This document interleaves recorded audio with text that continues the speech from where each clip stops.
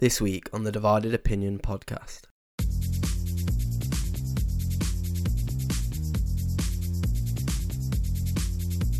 He sees the game either from the right or left side of him, and that's the way he plays. I don't know what you thought of him up front. I thought he was pretty useless. It will certainly be a bit of a rude awakening for him to think this is the level that you have got to play at to beat these sort of teams. But the media seem to be creating this narrative at the moment that the Messi, Neymar and Mbappe, that they don't get on, that there's trouble in paradise, that they're arguing, there's clashes of egos. Maybe the nervousness that was given off by his teammates sort of set into him a bit as well. But you should be able to do that. It might not be your first choice, but it does seem with Solskjaer there is plan A, and then there's not much else. He is a player that just plays off service. He's not going to come and get the ball and take on the whole team or win the game by himself.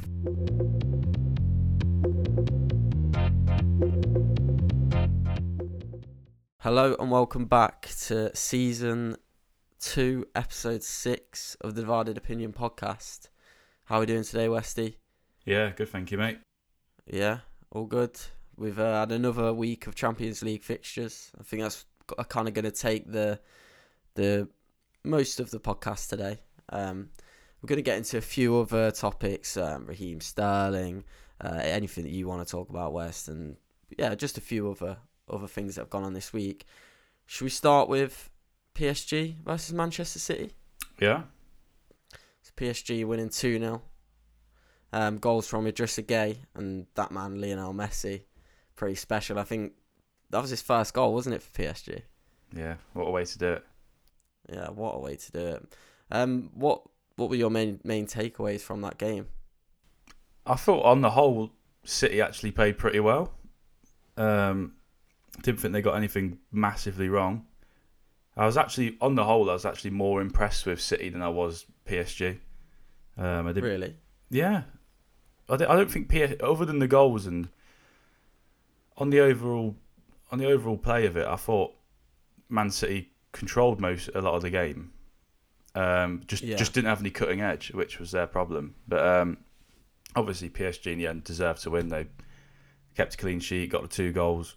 But I wouldn't say it was anything that would be alarming to Pep or City.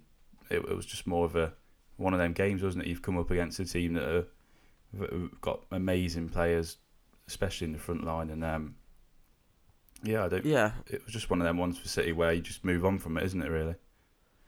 I was more impressed with the way that Poch kind of prepared for an opposition, which I think is a huge part of the Champions League. It's about styles win the Champions League, and if you've got to adapt to a certain date, a certain game, and a certain opposition.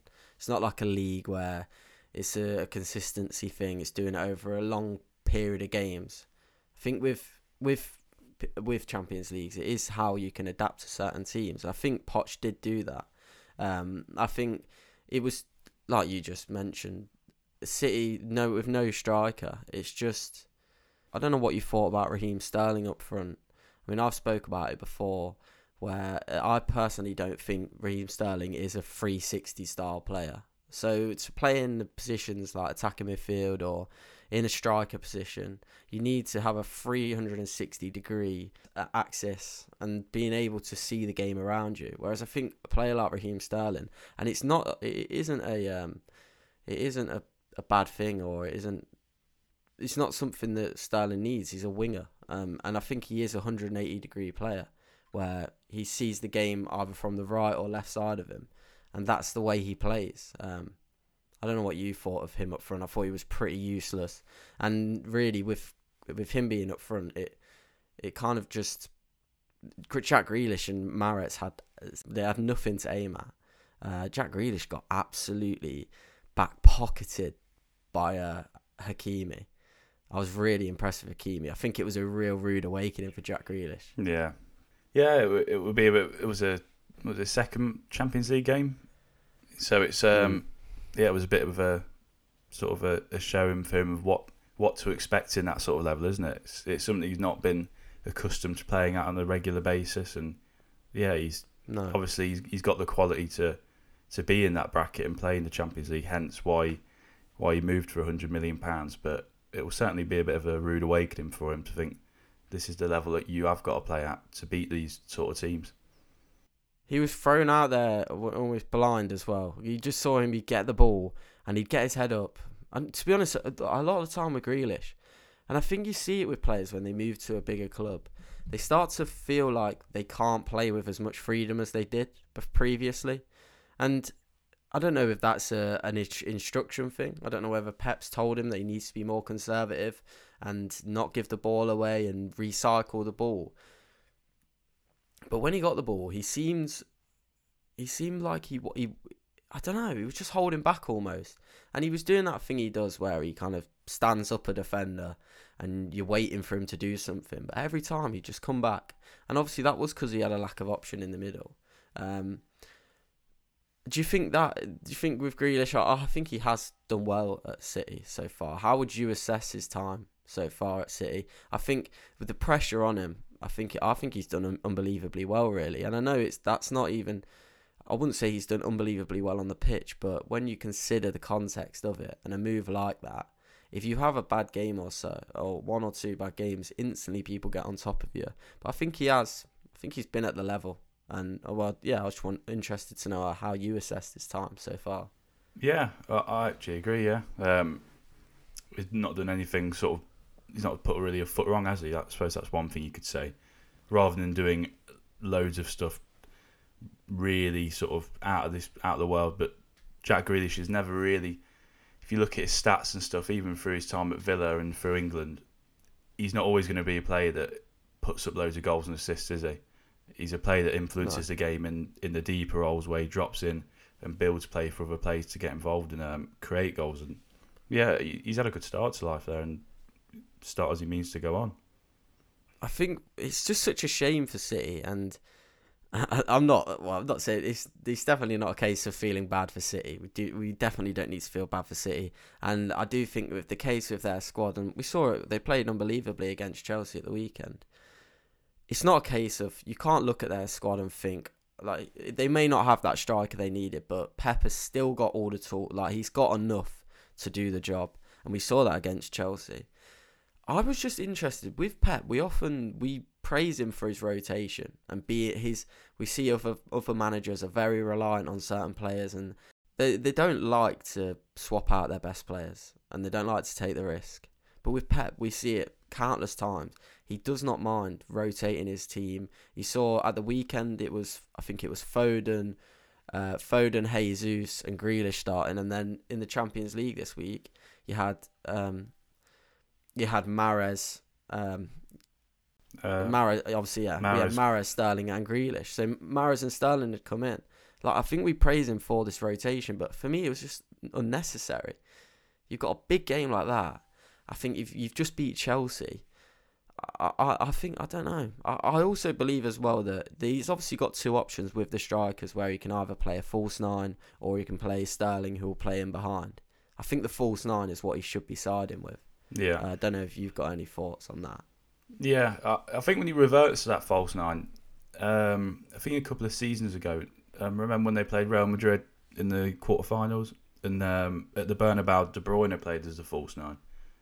Yeah. And I think that he has certainly got the presence to do that. I think De Bruyne probably fits into that mould better than Sterling, because he is that false nine player where he can drop in, get the ball, create chances for other people, but he has got a fair bit of pace and power, and he can run in behind, can't he, and stretch defences. So on your point on the rotation thing, I was a little bit surprised, seeing as how well Jesus did at the weekend against Chelsea. Got the goal, obviously. And this season he's looked pretty decent as well, I think, Jesus. Yeah, on the whole. And that was a really, really good, really, really well taken goal at the weekend.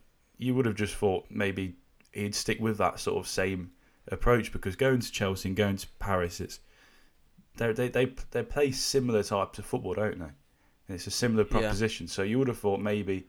But then again, they have got Liverpool at the weekend. Maybe he was thinking ahead to that. But in the Champions League game in PSG, can you really think that far ahead? And you'd think Gabriel Jesus, I mean, he would have been busting to play that game. Like, he's a young player, and he's never struck me as a player that would struggle. He could play 3 games a week. And it's just about starting him as well. You don't have to. He doesn't have to finish the game. Yeah.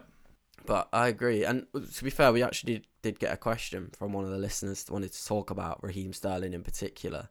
Where do we go now with Raheem Sterling? Because obviously he's had that Euros. I mean, I don't know about you, but that was for me the best I've seen Raheem Sterling play. And I think by and large it was down to his partnership with Harry Kane. And he I wouldn't say he carried England to the final, but he was a huge part. He played a huge part in that. Obviously, there was talk last season around whether he'd be maybe falling out of favour with Grealish coming in, and whether there'd be moves away. I've seen some rumours surface recently about possible links to Barcelona. I think that would be a loan move. But personally, I don't think it would happen. I think just if the way Barcelona are at the minute, and I think Pep isn't exactly. I don't think he's in a position to be selling his players yet. 1 in, 1 out, I think, seems to be the policy at City. But where do we go now with Sterling? Do you think he's better seeking pastures new, or should he stay? Do you think if Kane had come in, we'd be seeing the Sterling that we saw at the Euros? Where do we go now? Where does Sterling go? How can he get his club career back on track and back on level with his international career? Yeah, it's a good point.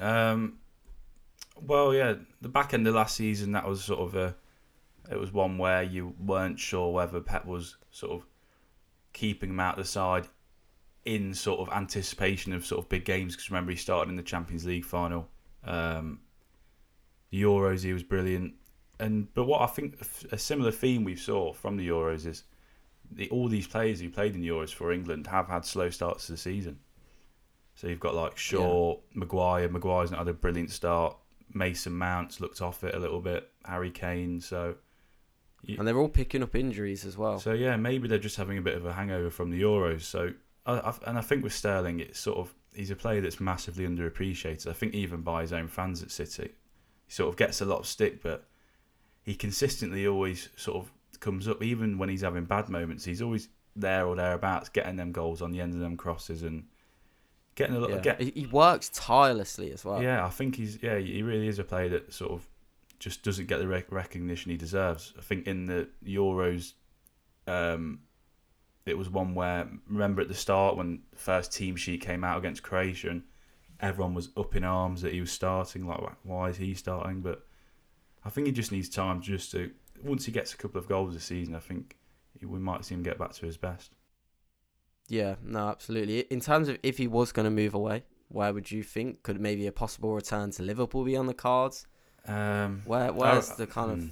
I think that ship's probably sailed with Liverpool, to be honest. Yeah. That's the thing. Could you really see him going anywhere else in England? Probably not. You wouldn't think Pep would want to sell a player like Sterling to a rival. Abroad, obviously you say Barcelona, but even for Sterling, Barcelona really in the prime of his career going to be that much of a proposition? I think, just sticking with what you just said there as well, what you just mentioned, he is in the prime of his career. With Sterling, I remember, just after the Euros, I saw his age, just 26. Yeah, feels like. That is remarkable. Feels like he's been around for years, doesn't it? And people don't discuss how impressive that is. And you go back a couple of seasons, the guy was scoring 20-odd goals, getting loads of assists as well. And that would have been at the age of about 23, 24. Sterling is a player that I think is just criminally underrated. And we were speaking about it last week with Lukaku and how players get written off. Sterling's a classic example of this, and he has one bad game or what have you, and he maybe has adapted the way he plays and become more of a productive player and a player focused on his output with goals, etc. And that's probably taken away from the spectacle that is Raheem Sterling. And back in the day that we came to know him by these mercurial dribbling and more involved in the game. But I think he has adapted himself, and that has in turn maybe not as easy on the eye, but he did what he needed to do. I don't think if you want to play for a Pep Guardiola team or a team of that scale, you have to offer something to the team, and it has to be a tangible It has to be either goals or assists or a real thing that you're offering, a role that you're playing. The Sterling of old that would run at players and maybe get fans off seats, but possibly doesn't get as many goals and assists, I don't think would have lasted at City. But yeah, in my opinion with Sterling, again, I feel like nowadays there's a lack of options really for players. If you look at, obviously you've got the Premier League, and like you said, City aren't going to be keen to be selling him to a rival. If you're not selling him to a rival in the Premier League, I mean, it's out of the question that he'd go to a team below the top six. And then also, if you look abroad, I mean, Spain, Barcelona are, I think, could be a potential team for him, but he's going to have to take a wage cut, or they're going to have to seriously get their finances in order. And even if they do get that deal over the line, maybe in January or in the summer, it's looking like it's going to be a loan anyway. So it's not a permanent fix for Sterling. It's not a permanent plan. I mean, where else could he go? I mean, PSG wouldn't go in for him now with the players that they've got. Maybe they would. I don't know. It's one of those things as well. Obviously, us being England fans, it's quite hard to see. I'll be interested to know what the perception of a player like Sterling is from abroad.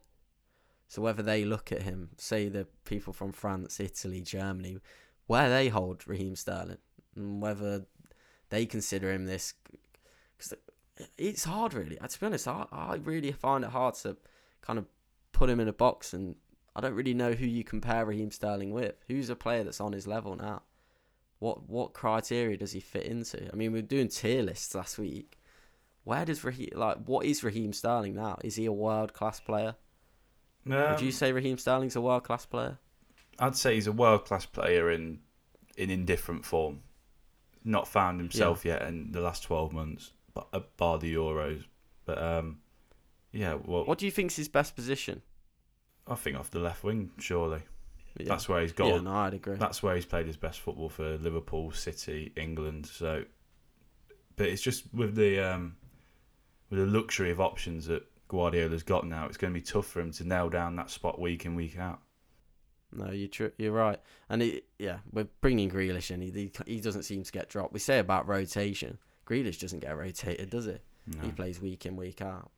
But yeah, I think we covered that pretty well there. Is there any more you'd like to cover on that? Anything more that we need to talk about with PSG Man City? I think we'd be rude not to mention Idrissa Gueye. Yeah, and also from him. The return of Marco Verratti as well. What a performance! Like, unbelievable. Yeah. And considering he was only sort of past about 60% fit before the game, been injured all season, it was his first appearance and absolutely bossed the game, didn't he? Yeah, and I think that was so important for PSG, because I was saying before, and when I was looking at their team, I thought the middle of the park was going to be their issue and was going to be the weakness. But Verratti, it was Verratti, Herrera, and Idrissa Gueye in a midfield three, wasn't it? Yeah. And they were resolute. I mean, I always say to you, and I know you're not too hung up on it, but I still think Ander Herrera's I still don't understand why United got rid of Ander Herrera. Maybe it wasn't really in their power, but he just seems like such a great asset to any team, really. And he starts for PSG, doesn't it? Yeah. Starts ahead of Wijnaldum. So, yeah, you look at the problems that United have got in that midfield, maybe he could have been the answer. Yeah, I think the issue is we'll get on to United in a bit. But yeah, Idrissa Gueye, I don't know. I don't know if you remember him too much in the Premier League. I mean, obviously I do remember him, but I don't remember an all-encompassing midfield performance like that. Kind of had him down as a bit of just a defensive mid, breaks up the play. But that was, like I said, all-encompassing. He was everywhere. Scored the goal. He's one of them players. I think even before the last couple of weeks, 2 or 3 weeks, he seemed to be at a crossroads at PSG. He wasn't really massively used last season. He scored a good goal against Montpellier at the weekend, and he seemed to have took that into the game on Tuesday, and seems like a big player for PSG now. Yeah, I love to see players like that just rise to the level. Yeah, you get these players that teams bring in, and you possibly look at it and think, oh, he was playing at Everton. I can't remember him being that good, but it does happen. Yeah, some players just have the ability to rise to whatever level is put in front of them. Yeah, he got relegated with Aston Villa. Yeah, I don't remember him at all at Aston Villa, to be honest. I don't think anyone wants to remember anything from that season. Lionel Messi. I mean, it's incredible, isn't it, now? Yeah. I just can't... I think we all thought the narrative of Lionel Messi and Cristiano Ronaldo was over. This back and forth, the rivalry and the debate around who's the best. Yeah. I mean, obviously, the debate is going to live forever, but the fact that they're still giving us... not consent, but they're still giving us talking points. And these clutch I just moments. think it's just quite remarkable, isn't it? Yeah, it's incredible. Just to think that we're still talking about them. Yeah, absolutely crazy. Yeah, that goal on. I think I tweeted on Tuesday actually, but you feel like you'd seen that goal from Messi, didn't you, a million times in his career on the edge of the box in that far corner. When the ball got released back to him from Mbappe, there was not one player in the world you'd feel more confident with in that position, would you? No, and it was such a, and I'm sure it was a delightful sight for PSG fans, but we really saw, I mean, Neymar I think was pretty average. I don't think it was Neymar's worst performance, but Mbappe and Messi, I think they could really, really strike up a good partnership, those two. And I think we'll talk about it, actually. Obviously, I believe, I've pointed it out and I've seen that the media seem to be creating this narrative at the moment that the Messi, Neymar and Mbappe, that they don't get on, that there's trouble in paradise, that they're arguing, there's clashes of egos. But for me, I think if it was going to come from anyone, maybe Neymar. Because Neymar has played with Messi, it's not going to be... He's friends with the guy. He's not going to be starstruck by Messi or the opportunity to play with him. But I think for Mbappe, I think it could do wonders for him this season. I know there's talk about his long-term future at PSG, but I know money-wise they could end up losing out, but I think it's a huge plus for them keeping Mbappe around, because he is going to have that feeling of he can't feel belittled by Messi. Do you know what I mean? I mean, he will, but it's not a problem. It's Lionel Messi. And you just see that he must just be delighted to play with Lionel Messi. And those two are really, I think, are going to strike up a partnership. I don't know what you think about the whole Messi, Neymar, Mbappe saga. Do you think there could be trouble in paradise? I think it's all a bit of a moral panic. Yeah, I think inevitably Potter's got a little bit of a job on his hands for a whole season or two, keeping them all egos intact. But as long as he does that, I think they'll be absolutely fine. Yeah. I did see something saying that Messi has been told to respect the number one of Kylian Mbappe in the French media, meaning that Messi has to sort of has been told he sort of he should know his place in terms of respecting Kylian Mbappe as their number one player in the forward line. That just can't be true, can it? I saw it in a lot of outlets, but whether that's true or not, it's just noise, isn't it? But trying to guess. I don't know how self-aware Mbappe is, but if I was hearing that and I'm Kylian Mbappe, I'd be turning around and saying, it's Lionel Messi. Exactly. You know what I mean, this egos don't come into play when it's Cristiano Ronaldo and Lionel Messi, because you shouldn't feel, like I said, you shouldn't feel belittled by these players because they've done it. Do you know what I mean? You can't argue. Like, you cannot argue. Even Pele or Maradona or anyone that was in the team. I mean, I know that's a debate for another day, the greatest of all time, but I do think we're at a point now, aren't we, where everyone thinks that Messi and Ronaldo are on their own, aren't they? In terms of all time. They're out on their own. Yeah. So no one should feel like they're less or should take an ego hit for that. Just respect. Just enjoy both of them while we've still got them for the last couple of years or so. Yeah, you should just be honoured to play with them. Yeah. I think we saw, before we move on, with Messi, and I mean, I hate to go back to my football career, but when I see with a player, and I was a bit of a playmaker back in the day, and honestly, when you're a playmaker, you kind of, obviously you come in and out of the game, but it's one of those ones that once you get a feel for the game, and you just need that one little few, and I don't know where I'm going with this, but do you know what I mean? When he saw with Messi, I mean, he goes missing for a bit, but then I start to see him getting brought into the game. You start to see a little bit of yourself in him. But no, but I just kind of understand how it feels as like that kind of a role where, because it is football, you can compare. Honestly, if you listen to this today, you can compare what you did on a Sunday League pitch. You can compare that to professional football. We're all playing the same sport at the end of the day. It's just relative. Do you know what I mean? Yeah. It's just like if you go out for a run. It's going to be as hard to you as it is to Mo Farah because you're both going to push yourself to your limits. Do you know what I mean? Exactly. Nail on the head. But the point I'm making is that I just saw that Messi was getting brought into the game, and I don't know if you obviously do remember it. You know the kind of he seems to play in a way. You know the training exercise you do where you're playing the ball around, but you follow your pass. Yeah. So you play it, follow your pass. Messi does that. I don't know if that's something he does naturally, but he plays it and follows the play. And that's how the goal came about. Exactly. Cheers, mate. You've just backed up my point there. Exactly. And the way he plays, if you bring him into the game, that's what Poch needs to focus on. Just bring Messi into the game because you bring him in and then he just follows the ball. It's just proactiveness. That's what the best players are, Ronaldo and Messi. You saw it with Ronaldo's first goal against Newcastle where probably any other striker in the world would not have gambled on a keeper spilling the easy ball like that.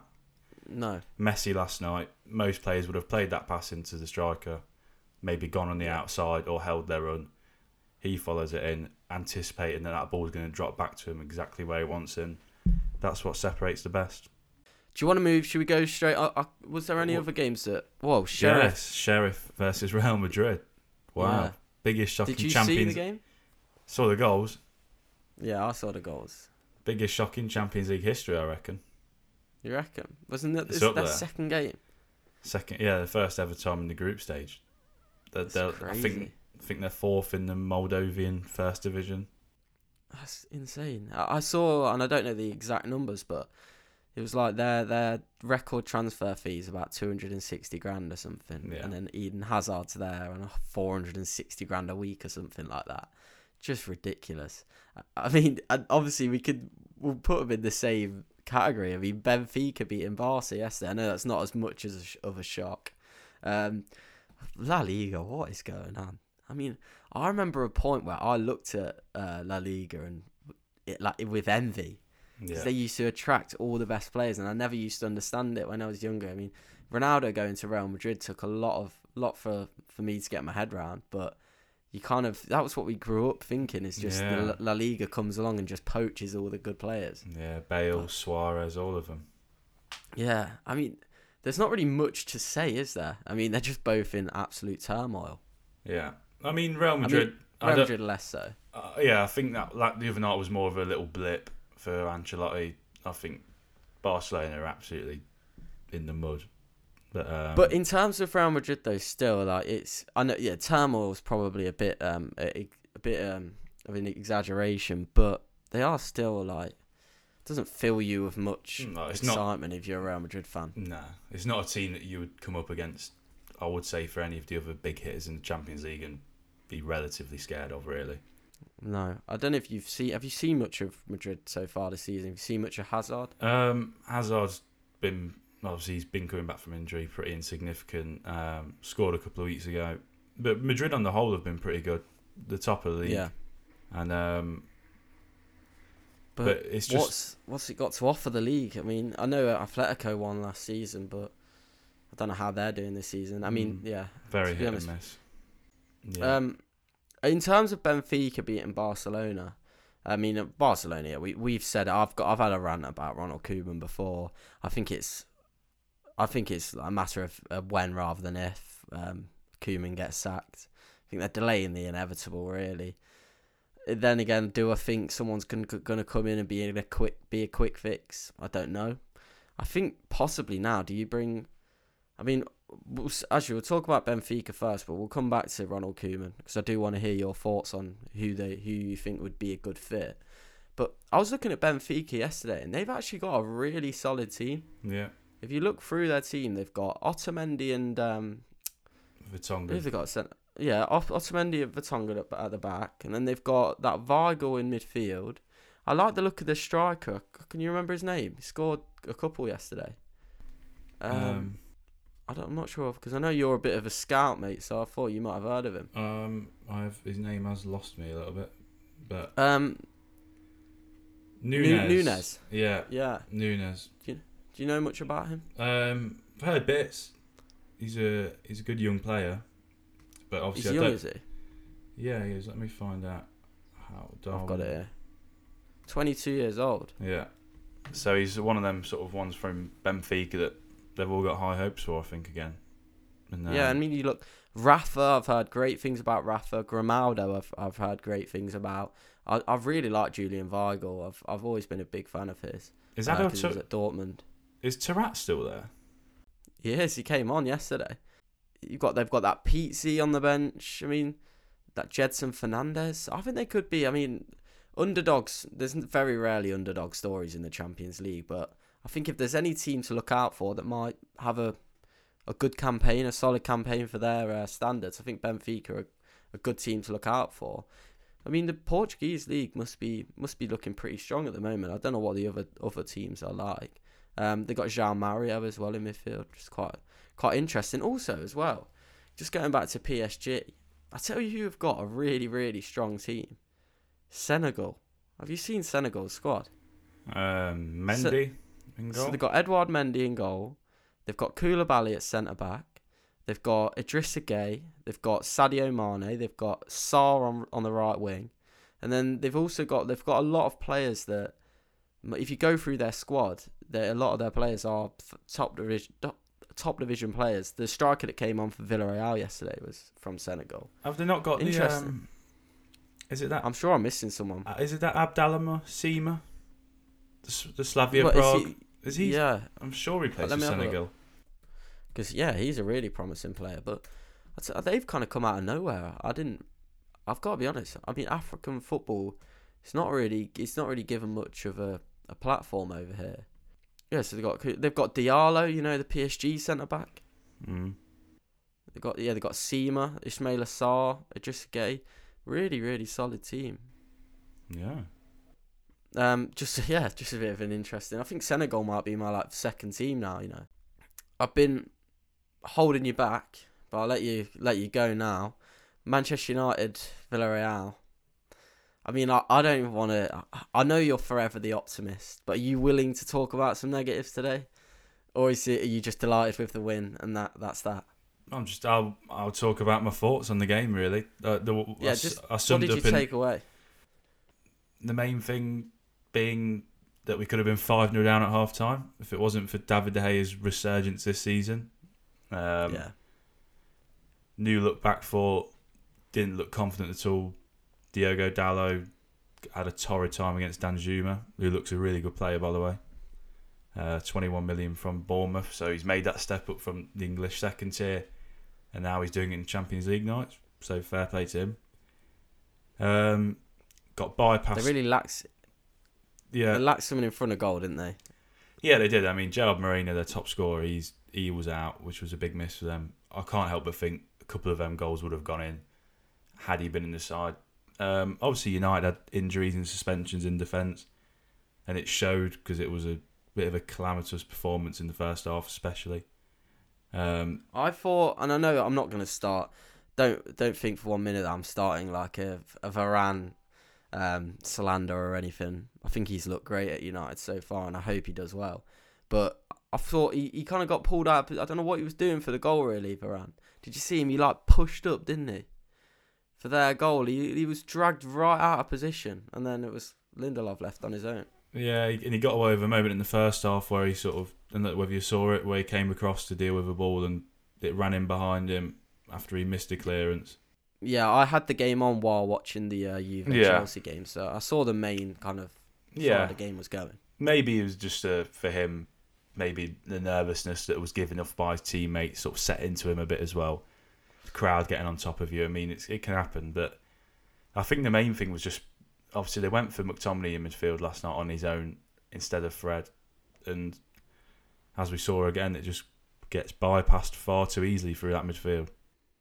Do you think McTominay, do you think he lacks the nous? Do you think? I just don't know if he is a defensive midfielder. You see Matic come on, and then you see a real defensive midfielder. He drops in a bit, kind of plays in between the centre backs. It seemed to me, and I saw a few other fans talking about it as well, that I think I can't remember who it was. It was someone that tweeted that it seemed like apparently that McTominay, that the players almost didn't trust him. They didn't trust to give him the ball. Yeah, but I did feel sorry for him. Okay? Yeah, I think in defence and in attack, I was just sort of watching him for 5-10 minutes, and he had no one near him. So he sort of him sat around, and there was 3 or 4 Villarreal players ready to pounce on him, and every time they got the ball, it was just one pass, bang, just by him, and they were in again. So I think, I mean, it didn't help with defence either. I mean, when the ball's constantly coming back at you, it's going to be hard, isn't it? And what was going wrong though? Like, what is going wrong? And I'm going to ask you as well the question in a minute. What's going right? But what is going wrong? Like, what is causing that? Is that a tactical thing that you're sitting in? I mean, was it a personnel problem yesterday? Was Dallo not at the races? Was Tellez not at the races? I mean, what a goal from Tellez! Yeah. But why are you getting penned back by Villarreal? Can you even give an answer? Well, I think the first half, it wasn't even a matter of really. We started off the first 5 minutes brilliantly, and then it wasn't even a fact of them penning us back. They were literally, we were playing a high line, and they just cut through us so many times. And then they started to pen. Then when they got a bit of confidence and they're in the ascendancy, after about 20 minute spell, and then they started really pinning us in. But it's just bizarre. You don't know whether it is the man. Like, obviously, there comes a point where you do have to question what would this United team look like with the players they've got, with someone like an Antonio Conte in charge. Would it have the same effect of what Tuchel did on Lampard's Chelsea? You can't help but think it would. Yeah, and I know as a United fan, and I know for you, and I said I respect the fact that you constantly remain optimistic about United, but I don't think it would be bad for you, and I don't think it puts you in the wrong. And I know it's a hard thing to do because obviously Ollie is held in high regard at United, and he's loved by the fans, and I think you're not alone because I can tell that you feel bad when you start to discuss about other options and whether Ollie is the right man. And I know it's kind of a redundant conversation at the moment because he isn't going to get sacked unless there's a real downward spiral. I think as long as he keeps it steady, I think he will be all right in his job. But I don't think there's anything wrong with discussing what else could have been and wondering if someone else was in charge that the results would be different. For you, how important is it, the manner in which you play, how easy it is on the eye as a fan, as a team? How important is the style of play to you? Is it just results that matters? No, obviously, you want to go to football to be entertained as well as seeing results. Obviously, it is a results-based business, but Do you believe with Manchester United? Do you believe with being a Manchester United manager, there is an expectancy to play in a certain way? There's an obligation to play in a certain way, and Solskjaer knows that. And there is times in games, like Gary Neville says, and we always go back to it, United play in moments. And there is moments where you look at United and think, wow, like they are a fantastic team. They had a couple of spells last night where they played out from the back and created a couple of chances, and you thought, that's something you'd see from a Man City or a Liverpool, but then like you say, the moment goes and they go back into a rut in game. It's sort of like it's almost like a tennis match between their own players, as if to say like, let's play 10 minutes at our best of ability, but then they just can't seem to sustain a performance for the whole 90 minutes. And then it's them moments in when they don't sustain it, whether that's 5-10 minutes, is where they concede a goal and they drop points and it comes back to bite them. They've just got Do you think those moments of play and those passages of play where you're talking about that it does click? Do you think that is just the players clicking? No. Or do you think that is a management thing? Because it always seems to come back with me as like, is this just the players? Is this just the players and the level of players that you've got that are dragging you along? And I don't know. When I watch, I'll ask you this question now. Like, saw yesterday after the game, BT Sport, Rio Ferdinand was posed the question: what is United's style of play, and what is the methodology, and what are they trying to do? What is Ole Gunnar Solskjaer setting up? And when he goes out to win games, what is that? How does that display itself for you? I mean, we'll go into what Rio said after, but what do you believe? What is Ole Gunnar Solskjaer? What is he telling the players, and how does he like to play? What is the philosophy?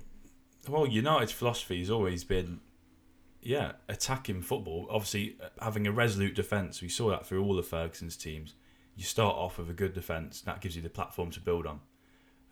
But we've always been a team that's been relied heavily on the wings, getting across into the box for the strikers, and also, United have never really been one of them possession-based teams where they sort of wear teams down like a Manchester City do or a Barcelona did in their heyday. They've always been a sort of a team that will turn it on full throttle and they'll cut you open.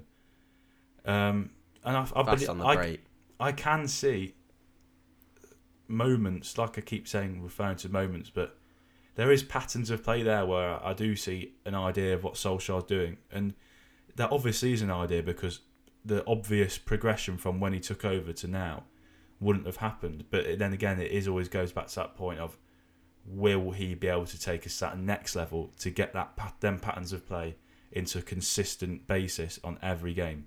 And time will tell. Yeah, and it's interesting because Rio he did a bit of analysis and he was pretty much saying the exact same thing.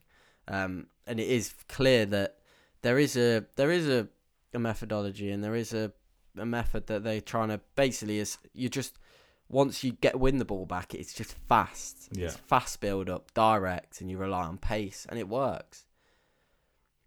It's just for me, and I don't know how the team on United's level. Do you think I think it's criminal that you have one. You seem to be it's counter attacking, fast build up. That is your only way of playing. You should be able to break teams down. I know it's not, because we see it over and over again, and it's easy to say, oh, we've got this way of playing and it works. But then once you come up against a team that play with a low block and a resolute, and United have to play through them, you seem to almost capitulate. Yeah.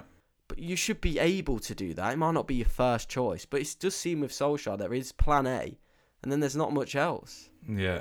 No, you're dead right. And it's been the case for many years, though. Under all the managers we've had since Fergie, it's always been a case of we're brilliant and we look great, but what happens when we play against the 60-70% teams that will come to Old Trafford and sit back? And then you'll find yourselves 0-0 at home to Norwich with 20 minutes to go and 10 men just absolutely clearing everything, and United have just reverted to long balls into the box or crosses that are just getting cleared away. They've got to find a way of, but yeah, like you say, playing through the lines, breaking a low block down, and they've got the players. They've got more than enough quality to do that. Fernandes, Pogba, these players that can play. These players that can make runs in behind. Ronaldo, Greenwood, Rashford, and it just seems they just hit a mental wall. I think when it comes to that sort of team they play against. Absolutely, but and that's why it's. You go, mate. No, but I do want to still reiterate, like last night, like Villarreal, they're no mugs, are they? I mean, you look at their results so far this season. I actually heard something pretty nuts last night. It was in 7 league games, I think they've drawn 5. 4 of them were 0-0 draws. They drew at the Bernabeu on Sunday. Obviously, they drew with Chelsea in the Super Cup. Chelsea won on penalties. So you have got to look, in Chelsea until the weekend were the best thing since sliced bread. You've got to look in relative terms and think, you know what, Villarreal are a very good side. And I know we only scraped by it and it could have been a lot different, but it's all hypothetical. At the end of the day, them goals didn't go in, and United picked up the 3 points and Villarreal went away with nothing. So it's still, you are right. In the grand scheme of things, in the terms of the group and how it affects us, that was still a massive win last night, being able to get through them and just breaking them down at the last minute.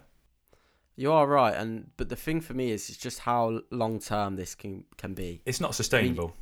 I know, no, it's not. And as the United fan in you will look at Leicester and think we got the win, But sitting here on this podcast today and looking back at that game yesterday, that can't happen every game. No. Ronaldo can't get you out of trouble every game. Villarreal or the team you're up against aren't going to miss that many chances every game. De Gea can't play like just outrageously in goal. That is not a sustainable thing. And he's just frustrating. And I just find it frustrating because I like watching good football and I like watching good players playing good systems. And like you going back to what you were saying, like you've got the players to play this kind of. I'm not saying it has to be your plan A, but why have players like Sancho and players like Van der Beek, players like Bruno that play with the ball at their feet and like to play pragmatic football and work it out? And why have these players? You know what I mean? Like, Yeah. It's frustrating because you're not going to get the best out of these players. Sancho isn't going to work in that kind of the system that you're playing at the moment. He'll do all right, but I don't think he'll be at his best. And I know you'll say, "Oh, Dortmund play fast attacking football." I don't think he doesn't seem to get the space that he used to. No. You often saw with Dortmund a lot of the time Sancho would be catching teams on the break. With United, it just doesn't happen. Teams will never overcommit against United. Yeah. If the majority of teams you're going to play against, it's very hard to catch them on the counter attack. Obviously, you will. But there's not going to be that much space. There's still always going to be 4 or 5 players back in there. Unless you Leeds United. Yeah, yeah. Is there anything else you want to say about United? I saw Donny van der Beek on the bench. That was such a sad video, man. I felt. Did you see the video of him on the bench? Yeah, he's cool. He genuinely you can see he's genuinely holding back the tears. Yeah. And honestly, I feel for him because it's the worst feeling in the world, getting just unused sub, mate. Honestly, Feel helpless. And the dreams he would have had at United. Yeah, but then it's really. But Matic, Fred, Lingard, all 3 of them combined for United's winner. Yeah, Matic's ball into Fred. Lingard did excellently, didn't he? Yeah, it was a good ball in from Fred as well. Actually, playing at left back. What was that about? Tellez got injured. Yeah. But yeah, Tellez. What a finish as well. from Tellez. Yeah, someone that I was not really. I'm still not convinced by him. He's a pretty limited. We knew player. he could do that, didn't we? Yeah, we knew he could do that. Yeah, because he shows it 6 times a game when he whips in a lovely cross or a corner. He's got an unbelievable left foot. But you've got to have a bit more than that. And defensively, did you see much from him defensively? What about Dallo? How did they get on the fullbacks yesterday? Tellez was all right. Got exposed a couple of times in the first half. Dallo was pretty horrific all game. Really? He got torn absolutely. He'll have nightmares about Danjuma for a few weeks, I think. And he got let off the hook a few times from De Gea, but he was overhit. I don't want to just go into Diogo Dallo. Like, he's not had many chances, and there is a player in there, but he didn't look convincing. Do you think with him, is it a concentration problem? I get the feeling it might be. In terms of, I don't know whether he's got the mentality to play full 90 minutes and be on it all the time. Because he is the player. He's got talent. He's got the physique. He's quick enough to do it. Yeah. I just don't know if he's got that. Do you know what I mean? 90 minutes, staying fully focused. Yeah. That's what you have to do in the Premier League and in these big level games. You can't get caught napping at all, can you? No, and I suppose we'd only able to see if that improves through game time, and it probably would. I mean, if he played regular games, but Wan-Bissaka's back soon, he's not going to be playing ahead of Wan-Bissaka. No. I can't really see that happening. Right, should we move on to Juventus-Chelsea last night? Yeah. I know you didn't see it, but I can kind of give you the rundown. Juventus just looked really good, to be honest. Defensively looks excellent. You can see that Allegri's, and I wrote obviously a match report yesterday. Westy also did a report on the United game last night. So if you want to go check those out, head over to Divided Opinion on Instagram at Divided Opinion. But yeah, I was talking about how he's clearly sided with robust players that are gonna do a role for him. You look at the likes of Betancourt, you got Bernardeschi, players like Cuadrado. These are players that are gonna run all day for you. And if you give them a system to work in, they will do that. And they did it yesterday. They sat in. Bonucci looks class. I mean, Lukaku, everything you've said about Lukaku is coming to fruition. He had one chance yesterday, and he missed it, and he just struggled to get into the game. He's almost just seems a bit of a one-trick pony to me. And one thing I've spoke about Rio before, and I'm not. I don't know. I don't really know if I rate his analysis that much. But it was something he was saying yesterday was actually really interesting. How he was saying that basically, if you're a player like Lukaku, and for me, and I don't know defensively, I don't know that much, but if it was for me, I would have instantly thought a player would be wanting to get touch tight to Lukaku. But he was saying yesterday that actually, and it was evident in Bonucci's performance, and he was saying that basically that Bonucci had to keep him at arm's length. Yeah, and not get tight to him because he'll roll you. Yeah. And that was what we saw. Bonucci did that. He kept him at arm's length all game. De Ligt looked strong. They played with the three at the back, and Danilo looked good as well. They went man for man with Chelsea's front three, and they didn't do anything Chelsea's front three. And to be honest, to be fair on Lukaku, he is a player that just plays off service. He's not going to come and get the ball and take on the whole team or win the game by himself. He relies on the service around him. Chelsea miss Mason Mount. I know there's been talk about his output this season, goals and assists. I don't think he's got a goal or an assist in like 13 games or something like that. But I do think they miss Mason Mount. I think he does so much more than goals and assists. He just starts off moves.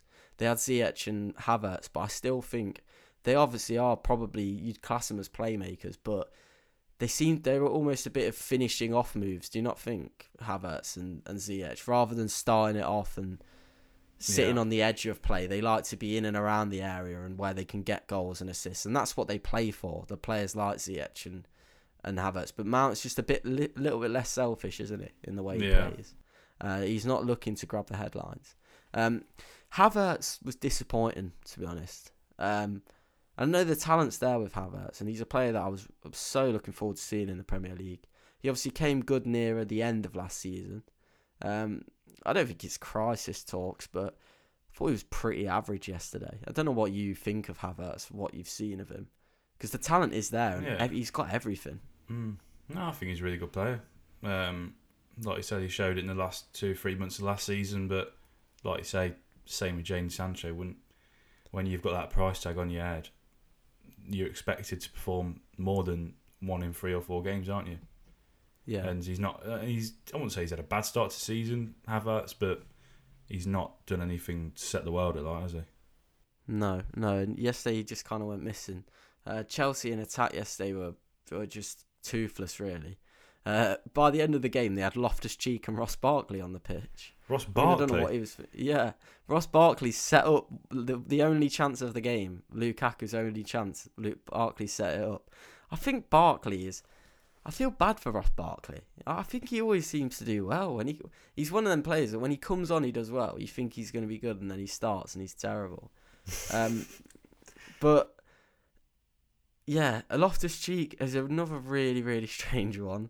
Why isn't he out having a great professional career? Why is he still at Chelsea? I think so many of these players, they attach their dreams to playing for a club like Chelsea, when really, football it's a career at the end of the day. Yeah. And he's going to look back on his career and think... I always just look at these players and think, do you not want to just go somewhere and settle down? Have like a 5-year stint at a club or something? Do you know what I mean? Yeah. He's gone on loan to several teams. He's gone back to Chelsea. He's obviously still got this dream of playing for Chelsea. Whether it's a realistic dream at this point, I think is a debate to be had. But yeah, Chelsea, I didn't think I'd see the day, but they almost got exposed. Their depth got exposed yesterday. And I thought they had one of the best squads, and they probably do. But obviously Pulisic out injured, Mount out injured, Werner unused, Saunaghez unused. I put at the end of the post yesterday, I was interested to hear. I want to know from Chelsea fans, what's the deal with Saunaghez? I mean, have you seen him play yet? I saw him in his first game against Villa when he got dragged at half time. And he had an absolute shocker. And I think Tuchel came out and called him out straight after the game as well. So in what way? What was going wrong?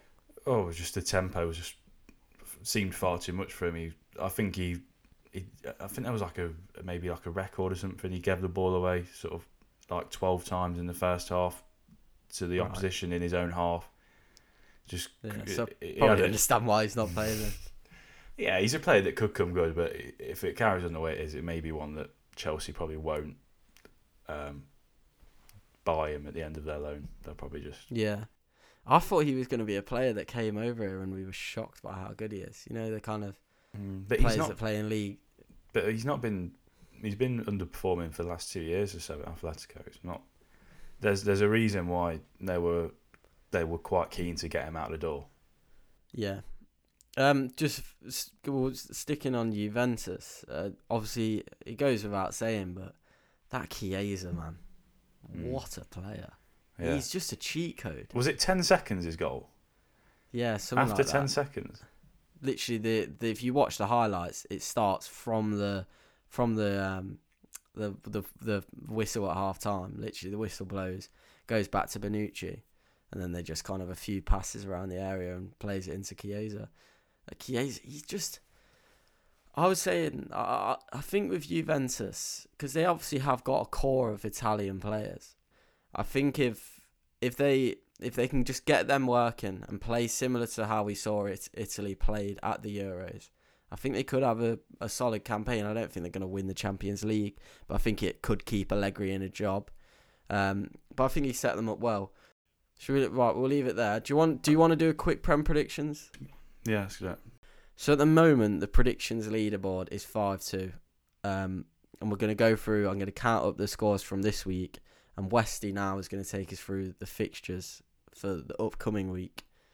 And we'll see how we're getting on the table. So, this weekend's first fixture, Man United at home to Everton. The early kickoff on Saturday. Joel? Manchester United at home to Everton. I'm going to go 2-1 United. Very safe bet, that. I'm going to go 1-0 to Man United.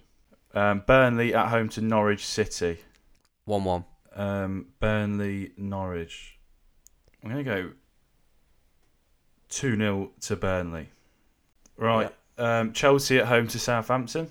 I think Chelsea are going to get back on the straight and narrow with a 2-0 win at home to Southampton. I'm going to go for a 1-1 draw here. Come on, the Saints. Well, that'd be bad for Tuchel, that. The wheels have fallen off a little bit, haven't they? It's so unpredictable this season. Yeah. Well, it always is. Leeds United at home to Watford. I'm going to say 2-2. 2-2. I'm going to go for Leeds to get their first win of the season. I'm going to go 3-1 to Leeds. Wolves at home to Newcastle. 2-1 Newcastle. I'm going to go for 1-1. Brighton at home in the late kick-off to Arsenal. I think Arsenal will get another win. I think it'll be 2-0 Arsenal. I'm going to go for a 2-2 draw. So we go on to Sunday's games. We've got Crystal Palace at home to Leicester. Oh, that's a tough one, that. Crystal Palace are a bit of a bogey team. I'll always go Leicester win. 3-1 Leicester. No. 1-0 Leicester. 1-0 Leicester. And I'd be well happy with that. I'm going to go for a 2-1 win for Crystal Palace. Fair, I did it to you last week. I remember literally last podcast, I don't even remember it. I went, you're going to the game, aren't you? So for that reason, I'm going to go Aston Villa to win. Tottenham versus Villa. Could be a good game, that. 3-3. I'm going to go for 2-1 to Villa. We have lost all confidence in Nuno. Nuno's wheels have fallen off. I mean, I remember saying on a podcast the other week that I thought Nuno might be the perfect man. How wrong I was. There's still time. Could win the Conference League. Yeah. West Ham at home to Brentford. Could be a good game, that. But I'm going to say 3-1 to West Ham. I'm going to go 2-0 West Ham. And then I believe Liverpool, Manchester City. Yeah. Liverpool, Man City at home. How do you see this one going? Just give a little bit of insight, a bit of a prediction. What do you think? How do you think the two teams are going to match up? Obviously, Liverpool, they've been looking good, looking decent. City, bad result in the Champions League, but did well against Chelsea. Yeah, I think City will bounce back and get the 3 points I do on Sunday. It's going to be a tough one. Yeah. But after a Pep Guardiola sort of inquest that you get when they lose inevitably, he always comes back, doesn't he, with another performance where everyone goes, "Oh wow, what a manager!" So I think like you said, you said earlier in the episode as well that City weren't that bad, were they? They didn't play badly against PSG. I think it's always a tough one to call Liverpool Man City, but I think at Anfield I'm gonna go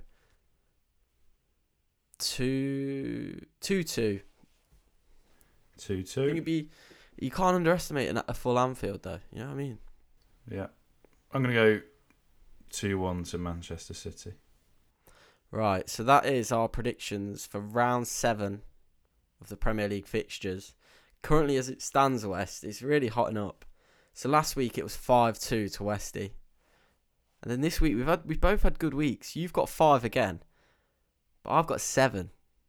So that puts me 1 point. No, behind. actually, it puts me 1 point behind. So you're on 10, I'm on 9. Looking pretty good. I got 2 bang on results this last week.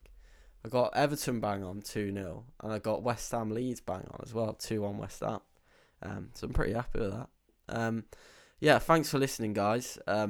We'll catch you next week. Just make sure to follow the podcast. Check us out on Instagram at Divided Opinion, and if you feel like it, if you know anyone that might like the podcast, share it with them. That's much appreciated. Spread the word about Divided Opinion. Any more you want to add, Westy? No, just hope you enjoyed the episode, and as always, it's been a pleasure doing it. Yeah, good. I've enjoyed doing it as well. We'll catch you next week. Let us know if there's anything in particular you want us to talk about, any questions. We're always willing to answer some. We had people saying that they'd like us to do more tier lists. We're going to do those in the future. Probably just kind of mix it up really each week. Thanks for joining me, Westy. Thank you, mate. And we'll see you all next week.